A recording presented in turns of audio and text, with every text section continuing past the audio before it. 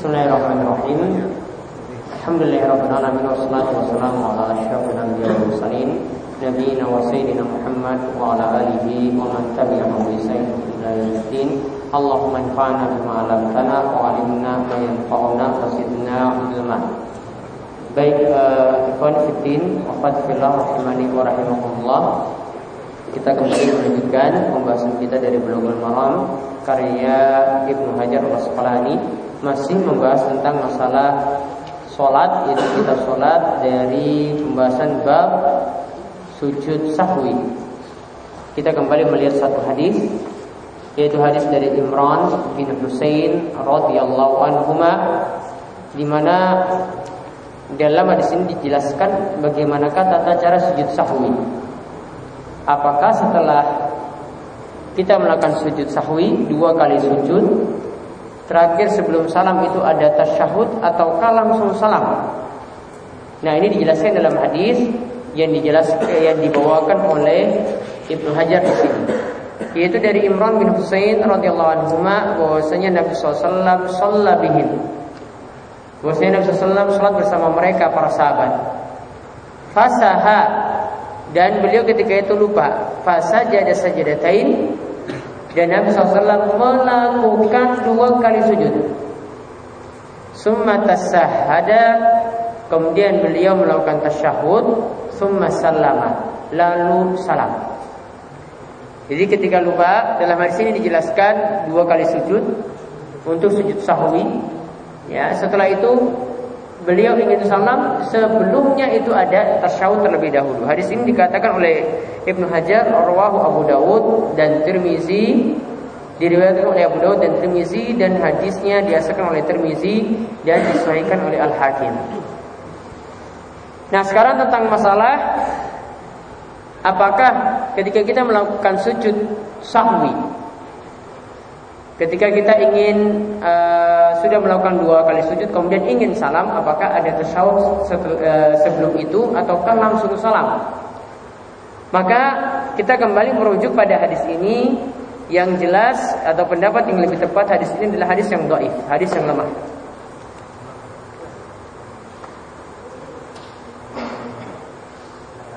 Hadis ini dilemahkan sendiri juga oleh Ibnu Hajar. Intinya hadis tersebut adalah hadis yang sahih, menyelisih riwayat yang lebih kuat. Sedangkan hadis-hadis yang lainnya seperti hadis dari Imran yang diriwayatkan oleh Imam Muslim, disebutkan tentang masalah sujud sahwi, fa shalla rak'ah summa salama. Kemudian ditambahkan lagi 1 rakaat kemudian salam. Summa sajada sajadatain, lalu dilakukan 2 kali sujud, summa salama, kemudian langsung salam. Tidak ada tasyahud. Jadi misalnya kalau kita ingin melakukan sujud sahwi sebelum salam, maka ini jelas tasyahudnya cuma sekali.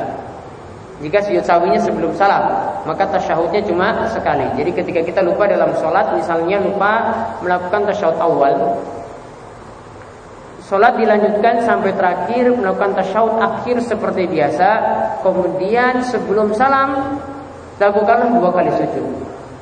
Turun sujud Allahu Akbar, bacaan seperti sujud biasa, bangkit lagi Allahu Akbar, duduk antara 2 sujud, tidak ada bacaan apa-apa, lalu turun lagi untuk sujud Allahu Akbar, lalu bangkit lagi untuk dari sujud, ya, mengucapkan Allahu Akbar tadi, kemudian langsung salam, tidak ada bacaan tasyahud. Inilah pendapat yang lebih tepat dari perselisihan para ulama yang ada. Jadi intinya di sini caranya seperti itu, tidak ada tasyahud untuk sujud sahwinya. Kemudian hadis terakhir yang kita lihat, nanti pembahasan lengkapnya saya akan kaji pada pertemuan minggu depan. Kita lihat makna hadisnya saja, ya, yaitu ada hadis dari Abu Sa'id Al-Khudri membicarakan tentang masalah jika kita mendapatkan keraguan-raguan dalam sholat, apakah kita memilih, misalnya ragu-ragu sekarang 3 atau 4, apa yang harus kita lakukan? Dijelaskan nanti pada hadis ini. Dari Abu Sa'id Al-Khudri radhiyallahu anhu, ia berkata bahwasanya Rasulullah sallallahu alaihi wasallam bersabda, "Idza syakka ahadukum fi sholatihi falam yadri kam shalla." Jika salah seorang di antara kalian ragu di dalam sholatnya dan tidak tahu apakah sholatnya 3 ataukah 4? Apakah sholatnya 3 ataukah 4 rakaat? Falyatrah syakka, maka buang jauh-jauh keraguan tersebut.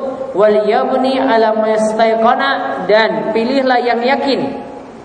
Mana yang diyakini dari 3 atau 4 tadi? Kalau yang diyakini itu 3, maka pilih 3. Kalau yang diyakini 4, maka pilih 4 ketika itu. Summa yasjud sajadataini qabla ayyusallima. Kemudian sujudlah dengan 2 kali sujud sebelum salam. Fa in kana shalla khamsan syafa'na lahu salatahu. Jika ternyata salatnya itu 5 rakaat, maka sujud sahwinya tadi menggenapkan salat tersebut.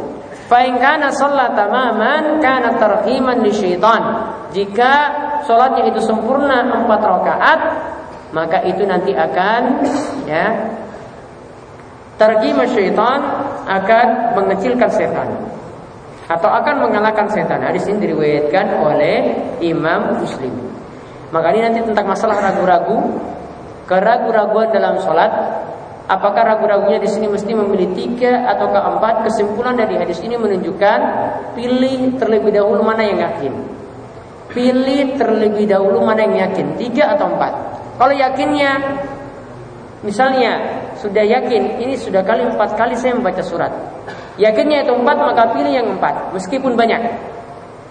Namun kalau tidak bisa memilih, nanti kita memilih mana yang paling sedikit, 3 atau 4, pilih yang paling sedikit, yaitu memilih 3 rakaat.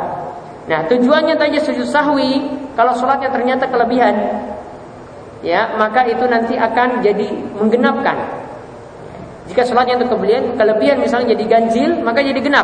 Namun kalau sholatnya itu kekurangan atau sholatnya itu sudah sempurna, kok lakukan sujud sahwi juga, maka ketika itu yang terjadi adalah kita malah mengecilkan setan ketika itu, malah makan setan ketika itu. Nanti insya Allah penjelasannya tentang keraguan-raguan dalam sholat nanti akan saya bahas pada pertemuan berikutnya. Ada pertanyaan? Ada? Yang lain dulu. Ya.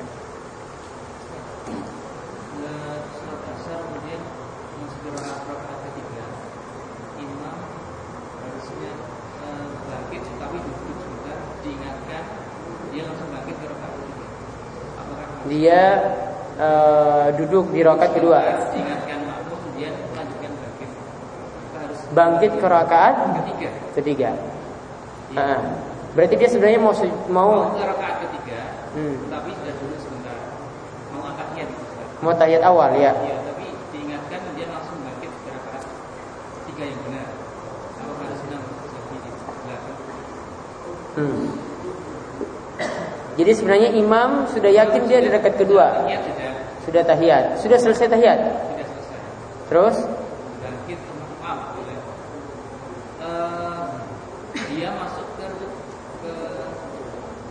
dari rakaat pertama masuk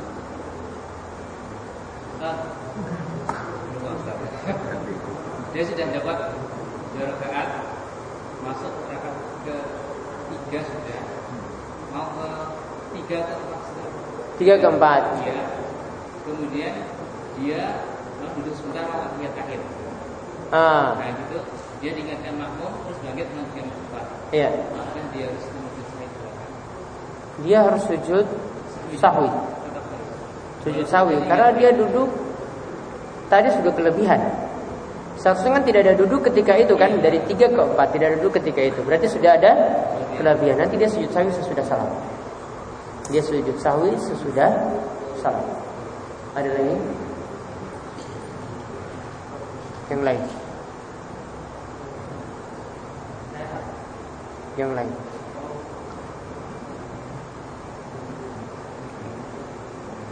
Ampun? Ya.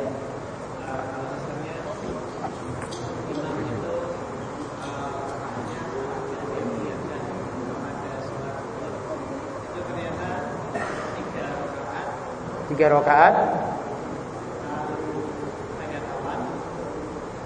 3 rakaat tahiyat awal. Berarti dia lupa atau mungkin terus tahiyatnya jadi 2 kali.